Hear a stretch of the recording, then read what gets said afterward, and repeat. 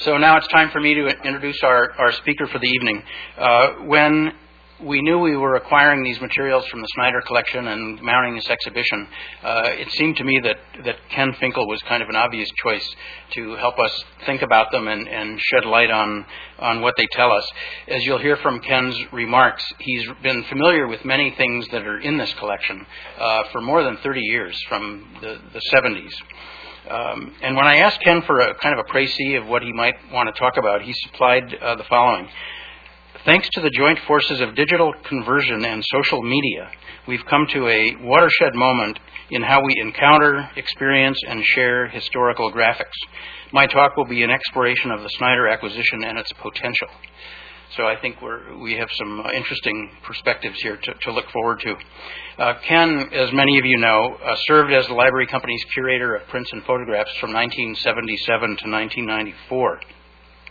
Over those years and beyond, he's written or contributed to 7 books and exhibition catalogs on 19th century Philadelphia.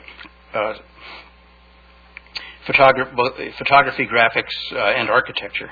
These publications include 19th Century Photography in Philadelphia, Eastern State Penitentiary, Crucible of Good Intentions, Captain Watson's Travels in America, which he did with Kathleen Foster, and he contributed an essay to the book we published on William Rowe's Pennsylvania Railroad photographs. Ken left the Library Company to become a program officer at the William Penn Foundation, and more recently he served as executive director of WHYY's Arts and Culture Services, or Service, I guess it is, singular. They only had one. And his on-air projects at WHYY have won 2 regional Emmy Awards. Ken is now a distinguished lecturer in Temple University's American Studies program. And I was going to tell you what the title of his talk was, but I don't have to do that. So, Ken Finkel.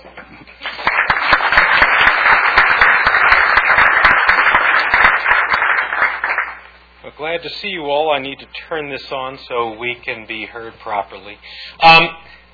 Same old or new old. This exhibition, this opportunity to speak here, presents me with a chance to really think about the long view.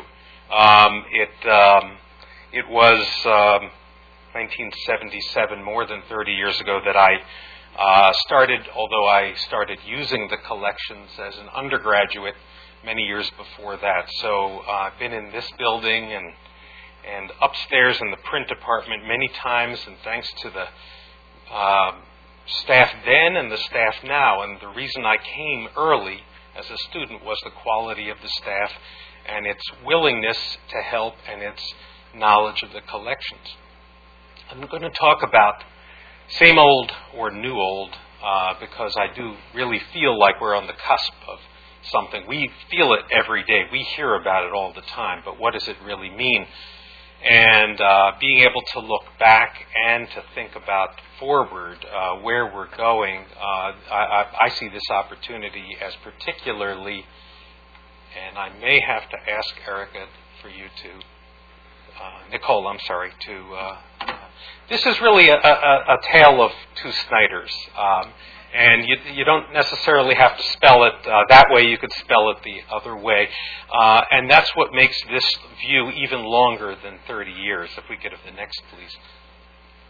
It really starts, or we could say it starts 60 years ago in 1949 when Martin P. Snyder, published his first article on the Birch views, and I think many people, if not most people who know Birch, know this article because it was this watershed moment in the information around it.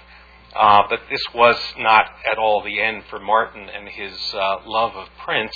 In fact, many of the prints, if not all of the Philadelphia prints in the Snyder acquisition, spelled with an I, came from Martin P. Snyder's collection, and I was lucky enough to be there with Clarence Wolfe and Jay Snyder, looking through in Martin's apartment and looking through the storage areas and in the spaces beneath the beds and in the on the shelves in the closets, and saw quite a bit that was just truly remarkable, the work of more than 60 years. If we could have the next, please. In 1979, I went back and looked at what we wrote in our annual report, the Library Company's annual report. I had been here long enough to have my feet somewhat firmly planted, and we started out the section on the print report that year, commenting that prints could be many different things. In the eyes of a publisher, they're illustrations, students see them as pictures, museums regard them as objects, and scholars any of the above. And we like to think that we serve all those interests here. If we could have the next. And here we are in 2009, and what I see is found was this mention that this exhibition looks at context. And if we could have the next, please. So with this 60-year arc, what can we see? What can we know? If we could have the next. And the question really begs itself to be asked, where will we be in 2039? And, I say many institutions, especially this year, are saying, where are we going? What can we go think about? How can we think about the future? Our 5-year plan is out the window. Well, I say the heck with 5-year plans. Let's think about, for a few moments anyway, a 30-year plan. Could we have the next, please? Martin Snyder collected, but was that his real legacy? And this was the most I could find of an obituary on Martin P. Snyder. And I don't remember if anyone did see one. I'd like to read it, but it could be that there is and I missed it. In any case, the question is, what was his legacy? Next slide, please. Actually, it's much more in the way it was certainly in the collection. But those collections did not land in, nor did he intend them. He would have liked for them to be institutionalized, but they weren't. What his real legacy was that of having worked with these collections and others over the many decades. Between 1949 and 1964, Martin published an article in the Pennsylvania Magazine of History and Biography about every 4 years. A remarkable career, focusing on Birch, but also on Wilde and Breton, and there's a case with several Bretons from his collection in the show. Next slide, please. Best known is his book from 1975 of pre-1800 Philadelphia views, which really is a classic in the field. And next, please. And then he published himself in 1996, Mirror of America. The title of that book looks a little familiar, I'm sure. The title of the show is Mirror of Philadelphia. And he says in that book, this volume should be viewed as substantially completing the scholarly treatment of the early views of Philadelphia. Next, please. And he continues that it really is designed to be a complement to Wainwright's 1958 Philadelphia in the Romantic Age of Lithography, his Martin's Own City of Independence, and finally Mirror of America. And he said that now the remaining gap is filled. The work is complete. Next, please. And he could go on and do a paper, as he did at the very end of his life, on his uncle, Herbert Pullinger, and that's what the P in Martin P. Snyder stands for. This was sort of a side interest of Martin's all along. Next slide, please. So the question is, what was his legacy? Was it the Birch work, the Birch collection? Actually, this is something that did not land here. The Library Company has an excellent representation of the Birch views. This one was estimated for as much as $150, sold for a very hefty $80,000. And I wouldn't say that is the legacy of Martin P. Snyder, even if it had been institutionalized.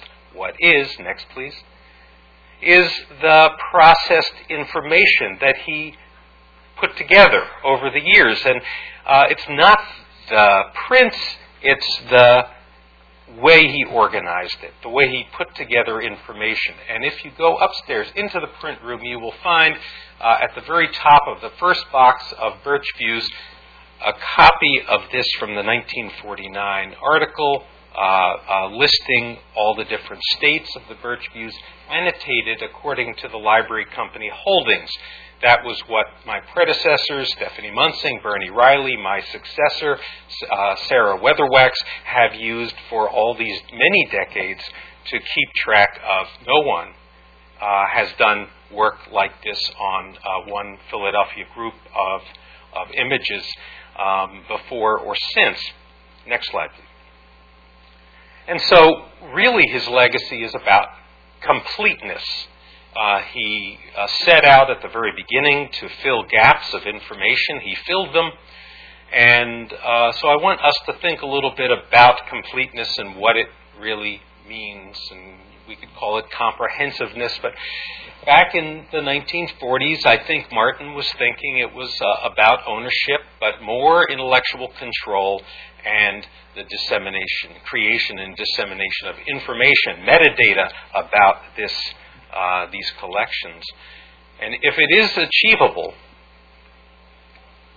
and it is certainly achievable with the Birch Views, it could be a goal that's set and achieved, but then we start to go into another type of approach. And I put there in red, if we could go back 60 years and set collecting priorities, what would we want to see have them do? My father once said, the worst mistake you'll make are the things you don't buy. And I remember being in this room, being offered things, thinking, I don't know. And I felt every time I think about those moments, I was usually wrong. That wasn't even stuff I talked to you about, John. So how our concepts of completeness have evolved in 60 years, that's something I want us to think about and then to project forward. Next slide, please. One of the ways, and I'm glad to know that the Weitenkamp list of American political cartoons is being added to, that was one of the ways we sought to be complete in the many years I was here. Before Weitenkamp, the British Museum has a list, a very large series of books listing the political cartoons published in Europe, and this is one. And this is the sort of thing that we were adding over the years. It's very straightforward. You have it or you don't have it. Is it in the condition you want? Is it a price you could afford? If it is, you buy it. Your collection is therefore more complete. Decade by decade, it becomes more comprehensive. Eventually, who knows, maybe it'll all be on the shelves and the resource will be complete. Next slide, please.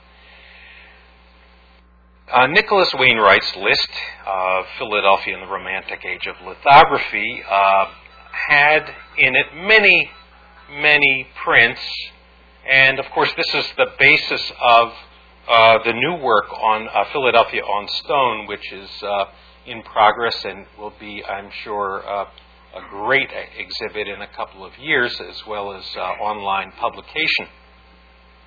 In 1979, it was about 79, give or take a year, there was a Bryn Mawr College book fair. This print appeared. Edwin Wolf went out and before I could get there, and he purchased this. And it's a variation of what Wainwright had in his book. Therefore, we should get it. It's not just Wainwright. It's something that Wainwright didn't even have. And I just love this one because it says in German, the first lager beer brewery in the country. And a few years later, when I got to write about beer history and create a following that I haven't shaken yet, this image was what got me started on all of that. And so adding to the Wainwright collection, and then those that are not in Wainwright, has been a way to become more complete in those decades. Next, please. Working on the Child's views of Philadelphia, which the library company had in the finished publication.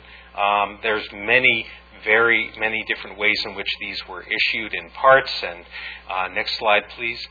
In the late 1820s, here are what the images look like. This is not the Birch series, but a very almost 3 decades later, the Athens of America depicted in relatively small, but in very skillfully done engravings on steel by a team of artists. Just about everybody who was anybody in Philadelphia in the 1820s worked on these. Next, please.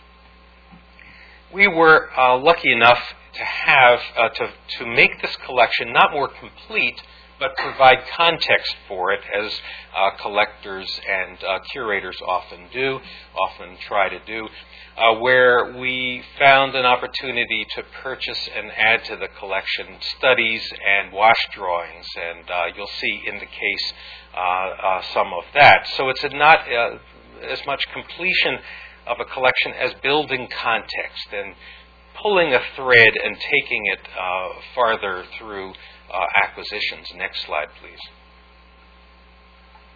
Here's our 2 studies, or wash drawings for the Unitarian Church at 10th, by, I believe, John Haviland at 10th and Locust Street. It's long gone, and we don't know who the funeral is for, but that's something I've always wanted to put a little bit of time in, and now that I have summers a little lighter than I once did, I could probably do that. Next slide, please. And so you see the group. Actually, this is not the full group, but it's all but one, which provides context for that, the story of that building and the story of that print. It's no longer just about the print; it's about the building. Next, please. Slate Roof House is a good example. Well, the library company purchased from John Moran, the photographer on the right, his album in 1870, and about a few decades ago, we added the Breton drawing, watercolor, done for the Watson Annals of Philadelphia, and you'll see the Breton case in the other room. And so it's more context about the building in this case, documentation of the place. It's not just about the image. Next, please.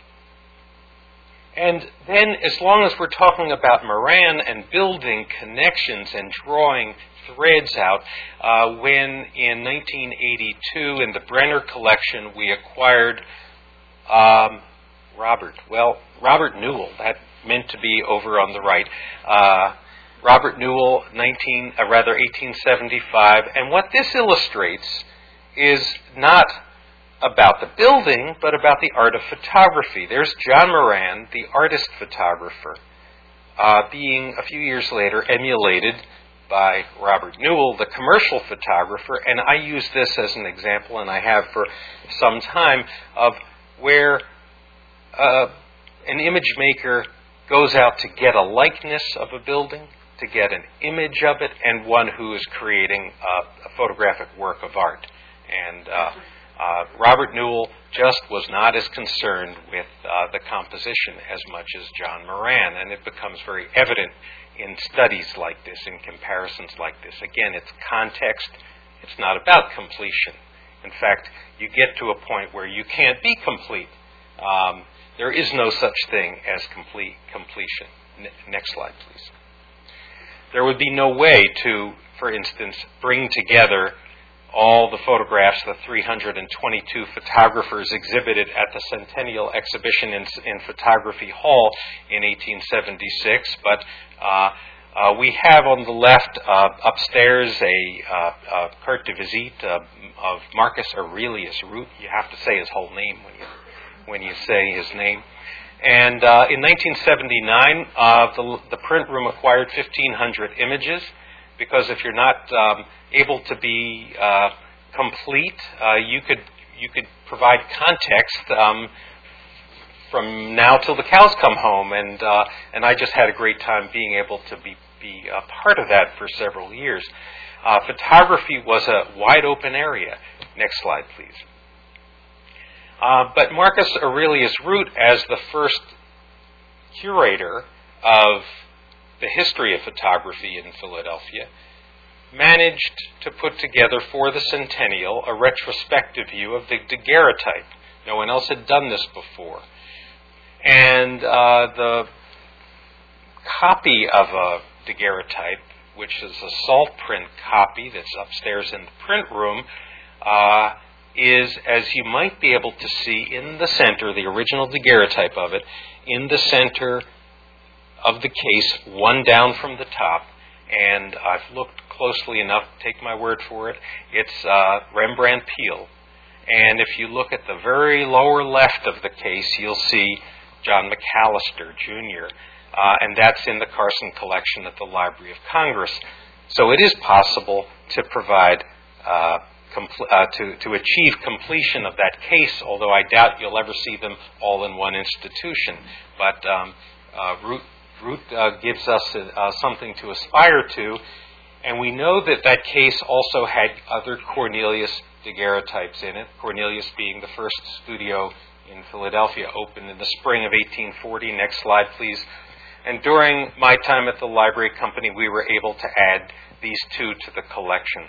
I was glad to see one in that graphic compilation we saw earlier. Robert Cornelius daguerreotypes are less than 50 of them known to even exist, and this was really the beginning of the daguerreotype trade in America. Next slide, please. Commercial photography wasn't all bad. Windroth, Taylor, and Brown did quite a lot, and here we have an example from the Brenner collection from 1982, acquired in 1982, which provides a great deal of context for the field of photography. Next slide. And this was the sort of thing, and this is in an album, and it would be found in the hotel lobbies, and salespeople, purchasers for companies and shops around the country would come and buy supplies the same way Meriwether Lewis came to Philadelphia in 1804 to get supplies. Next slide, please. I just love this one, and there is, and I'm not going to show it, but a lithograph of this same marble yard up on, I believe it's Brown Street in just north of Spring Garden. Next slide, please. If you're providing context, you're building the story, you want to tell the founding side of the story very well. And we had a wonderful opportunity, and I know the last exhibit, Philadelphia Gothic, pulled out and exhibited some in the Robert Montgomery Bird case.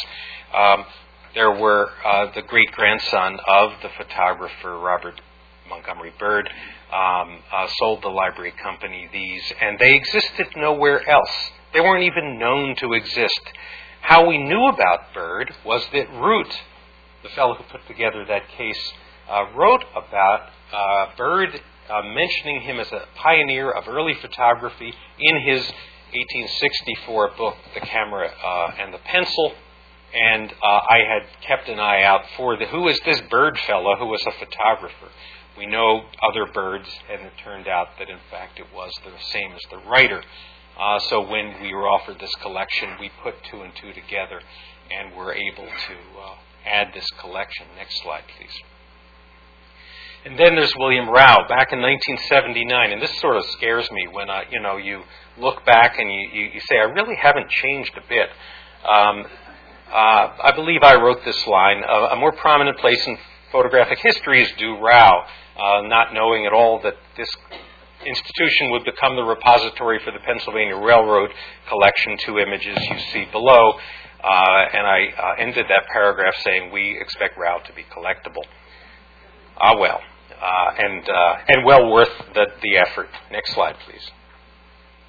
But putting, and this exhibit puts a priority not on completion, which seems more evasive than ever. The more we know, the less you can actually achieve. But it does put a real priority on context. And as I mentioned to John recently, this exhibit is the perfect argument for those acquisitions. It makes so much sense when you say, you had this, of course you have to have that. That's exactly what a curator would do to make the case for an acquisition, saying, we have these 3 or 4 things. This completes the story. The story, not the collection. The story is advanced one more chapter, one more paragraph, whatever it may be. And I think this exhibit does that. Next slide, please.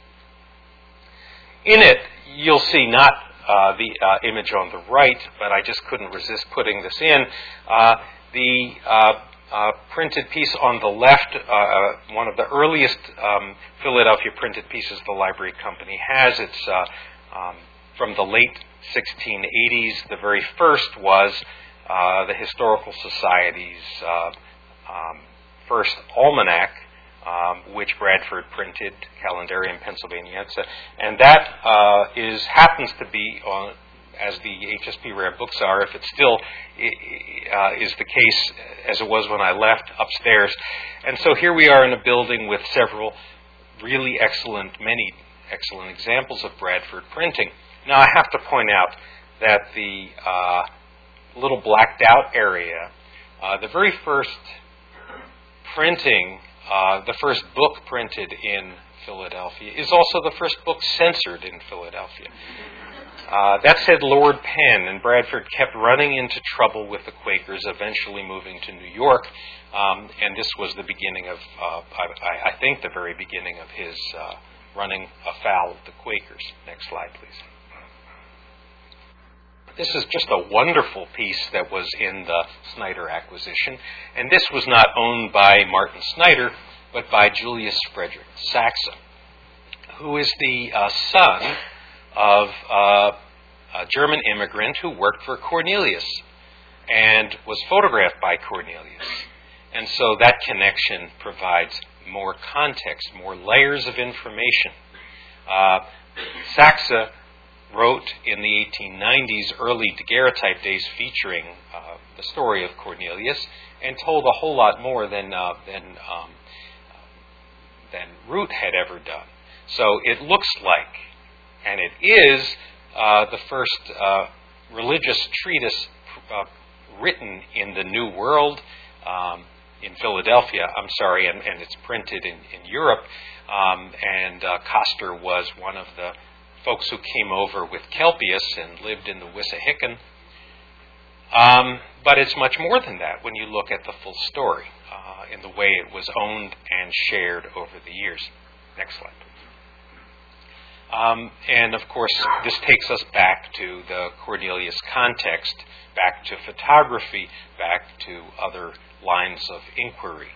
Next, please. So the exhibit talks, too, about the Breton drawings, and Breton was this illustrator of early the antiquarian side of Philadelphia, there being in the middle of Market Street at 2nd, the first City Hall, which, next slide, please, was demolished in 1837, and these two lithographs are there. You see in the upper left the Birch image, a detail of the Birch image, which is not in the show, but I thought I'd provide that for more context. I wonder whether this isn't the very first image on the right of a building being demolished in Philadelphia. It reminds me of Penny Batchelor, the late architect, our restoration of architect of Independence Hall, who photographed in the 1950s the demolition of the Frank Furness banks on Chestnut Street with a similar feel. Next slide, please.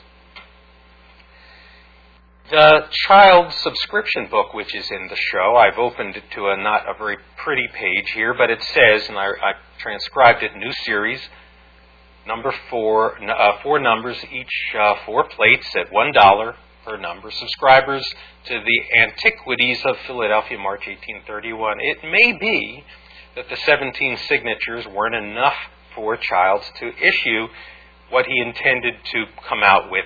And I wonder whether the Marion meeting, which he did include in the Child's Views that he did publish, wasn't part of that next series that never was finished. And you know what it would have, some of the candidates that it would have included, including the demolition of the town hall, the city hall that we just saw. Next slide, please. That takes us back to the Unitarian Church down below. Why am I showing you Latrobe's pump house at Center Square? Because Haviland reused the columns when the pump house at Center Square was demolished in 1828, and there you have this renewing resource, the Athens of America taking yet another turn. And so that it's not about completeness. It's more than context. It's about information connecting and flowing. In fact, it feels as we go through this very much like the internet itself, except in real life. Next slide, please. And all kinds of things flow from that. You look at the upper right, a detail of the Graf Center Square plan, the pump house in Center Square. Well, that's not the last time that a square was turned into a circle. Down at the lower right, you have Graber's, this is at the Philadelphia Museum of Art, Graber's turning Logan Square into a circle off-center, just as Graf did, in order to create the illusion of symmetry. Next slide, please. And as long as we're on Center Square, the David Johnson Kennedy image, which is just a wonderful thing, and next slide, a detail of it up against a photograph of City Hall under construction, just to build out the story a little bit more. And of course, I cannot get past this without pointing out Central High School in the upper right of the watercolor. Next slide, please. So there are many other ways to look at these collections, look at these acquisitions, and make connections and see that we're pulling threads, we're building context, we're providing opportunities for future collections to be built and understood in many different ways. Next slide. So we could look back and perhaps look forward. I'd like to think that version 1.0 is to complete a collection. Version 2.0 is to contextualize it. And what do we want to accomplish in version 3.0? After all, whatever we do now is not going to be the same as in the future as it is now. Our assumptions will change. Our successors will have different priorities than we do, just the way we have different priorities than the people we replaced. Next slide. So let's take a look at some of the characteristics of each period. And I'm not sure I have this exactly right. This is an exercise that the more the merrier. But, back in 1949, it was about expertise and building a static collection, establishing value. Ownership, yes, but not necessarily institutional. It's about originals. It's really related to a very narrow audience. It's very much object-based, and it's about what you have at the end. Whereas now, we're not entirely there, but seem to be moving in an area where it's not. Enthusiasm is more important than expertise. If you care, and of course I say this as someone who teaches a lecture with 129 undergraduates. If you care, that's great. You don't have to be an expert yet. And the dynamic give and take of information, not establishing value, but expanding value, access in many different ways. It's okay to work from a copy. You don't have to have the original. Access will enable you to have a copy. And, of course, that broadens constituency. It makes it about discussion. And meaning is not something that we can say, that's it. it becomes iterative. Next slide. So, well, this got a little mucked up there, but as if the future was going to be clear anyway, right? Where completeness, context, community, okay. Completeness goes with 1949, context with 1979, and community and connectivity is where we are now, or where we're going. And the question is, what's next? Let's hope the next slide comes up good. There we go. Okay. So we can begin to project where it's all headed. On the left is what you saw just a moment ago. On the right, I would say we can't say where we're going, but we can define policies that might help us get there. Just the same way we can't say folks could not say in 1949 what would be acquired in 2009, but they could say, well, here's what we think's important. And I would like to think this extended version of a 5-year plan to embrace ideas and opportunities, not all of them, but new ideas, innovative ideas. That is acceleration, and we know that library land has always been very strong with technology, more so than I think any other cultural cluster, and that's good. But and that is a constant adjustment. Facilitate sharing. As someone who teaches, I need to be able to have access. I need to be able to have it quickly when I need it. The idea, as I recently did, and I was so glad I did this, could not find online a great image of the John Sloan 1901 oil painting east side of City Hall. Just a wonderful painting, and it's in a museum in Ohio. And it took 2 weeks to get a copy. They wouldn't email it. They did waive it for teaching purposes, and I made it as my wallpaper on my computer. I stare at it before I open up a software because I just love it so much, and it's been there now for several weeks. It may never go away. And it was in my student's exam on Friday, too. Let's go back one, please. I'm sorry. And then you see some of the other things that we might want to do. I'm not going to presume to say what these policies should be, but there's a suggestion here. Build alliances. Focus on public programming. All these things are being done, but to make them not considered outreach, but part of the key core program. Interactive, not just iterative. Next slide.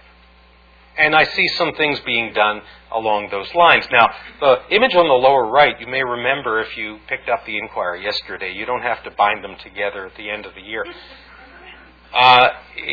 Pennsylvania Hall. I then went and looked up Pennsylvania Hall and Library Company on Google, and what came up was this image, but nothing more. Whereas Jane Johnson, when the historical marker is installed, I hope on July 18th, which is Jane Johnson Day, and people look it up, or the Inquirer writes a story about it, they'll link to the Phil Lipsansky's short story called The Liberation of Jane Johnson, which has been online now for several years. And of course, I'm sure gets a lot of traffic, but will a whole lot more when that moment happens, when she becomes much more of a household word. Many of you may know that Jane Johnson was the subject of Lorraine Cary's book, The Price of a Child. The name was changed for that novelization, but the real story is actually even much more exciting. Not that Lorraine's book isn't wonderful. Next slide, please. Why am I showing you a pen fruit on Frankfurt Avenue? This is Betsy Manning's photograph. Betsy may be here. There she is. Betsy and I did a small exhibit in a hallway in American Studies at Temple. And Betsy has been photographing modern buildings that fall below the radar in and around Philadelphia, and has photographed hundreds of these buildings that are interesting from that point of view. Why I'm showing you this in the context of this talk is that I didn't want to just do a little exhibit without something online. I put together very quickly with Betsy a blog called Architectural Wallflowers. And when Inga Saffron recently wrote about it and included a link to it, in one day we had almost 7,000 views of that blog. And just that week, that week there were 9,000, and so far in its short history there's been over 14,000. Now, my son, who's 13, started a blog called Beetle Dude Weekly last summer, and he's had almost 40,000 views. So that's where people are. He hasn't even added a new post since December. So when we talk about 2039, I think we should immediately think of migrating to online, and of course so much of that is already happening. Next slide, please. Someone once told me that the late Pope said, if it isn't on television, it doesn't exist, although I cannot confirm that. I'm sure I'm not the first to suggest that if it isn't on the Internet, it doesn't exist. And although these numbers are a little mucked up, what you see is a hierarchy of information profile. And this, of course, is totally meaningless. But I think at the very bottom of the list is the Ebenezer Maxwell Mansion, which is probably what we might all agree the least visited, the least high profile, and the New York Historical Society, Library of Congress, and Philadelphia Museum of Art and Smithsonian are among the best. Where do we want the library company to be in this hierarchy of information, of access, of interactivity over the long haul? Next slide, please. Other projects are helping move in that direction, and this, the library company, this is the documentary film that's being led by Sam Katz and others, and it has actually found a presence online much more so than it ever imagined. It was conceived to be a 6-hour documentary for public television. It's finding its webisodes are actually much more accessible, used. And then I look at one of those webisodes on the Funeral of Lincoln. I don't know if anybody here has seen it. It's available online. And I'm thinking, well, wait a minute. This is top down, a story where there's a talking head historian telling you about how important Lincoln's funeral was and how the impact of it transformed Philadelphia. And I'm thinking, wait a minute. Is this the only story that we can tell? And should we even be telling it? Aren't there 20 other people with different points of view about Lincoln in Philadelphia who could put up videos on YouTube the way my then 12-year-old son did a short video for a Post-it note competition last summer, and there were 10,000 entries to that. Lincoln in Philadelphia means many things to many people, including that webisode, including the talking head historian. And so I think we're learning, and the arc is what was intended a year and a half ago, is evolving as we speak. Next slide, please. Oh, thank you. I stole this slide, and I didn't realize. This from a library company presentation. I didn't realize it had the bells and whistles. The Philadelphia on Stone project is going to be moving in that direction too. And I can't speak about it. You'll hear about it in the future. But this is very much moving in that way. But keep in mind, I would urge everyone to keep in mind the characteristics, the values and goals for the future, the vision for a future. Next slide. And sort of where we end up, and I believe this is the last slide, is that for those, and I don't own one, I wish I did, have an iPhone. The billionth application was downloaded very recently, about last week, by a 13-year-old in Connecticut. And it's called Bump. And what it allows you to do is open that application and bump your hand with your iPhone in it with the hand of someone else with their iPhone in it, and information is instantly transferred. And it's now only contact information, but in the immediate future it's going to be images, it's going to be other forms of data. Yes, this can cause all kinds of issues around copyright, but as someone who this year had nearly 300 students, I just relish the opportunities that it presents for learning, for engagement, and for a future that we can only begin to envision. And that's all I have to say. Thank you.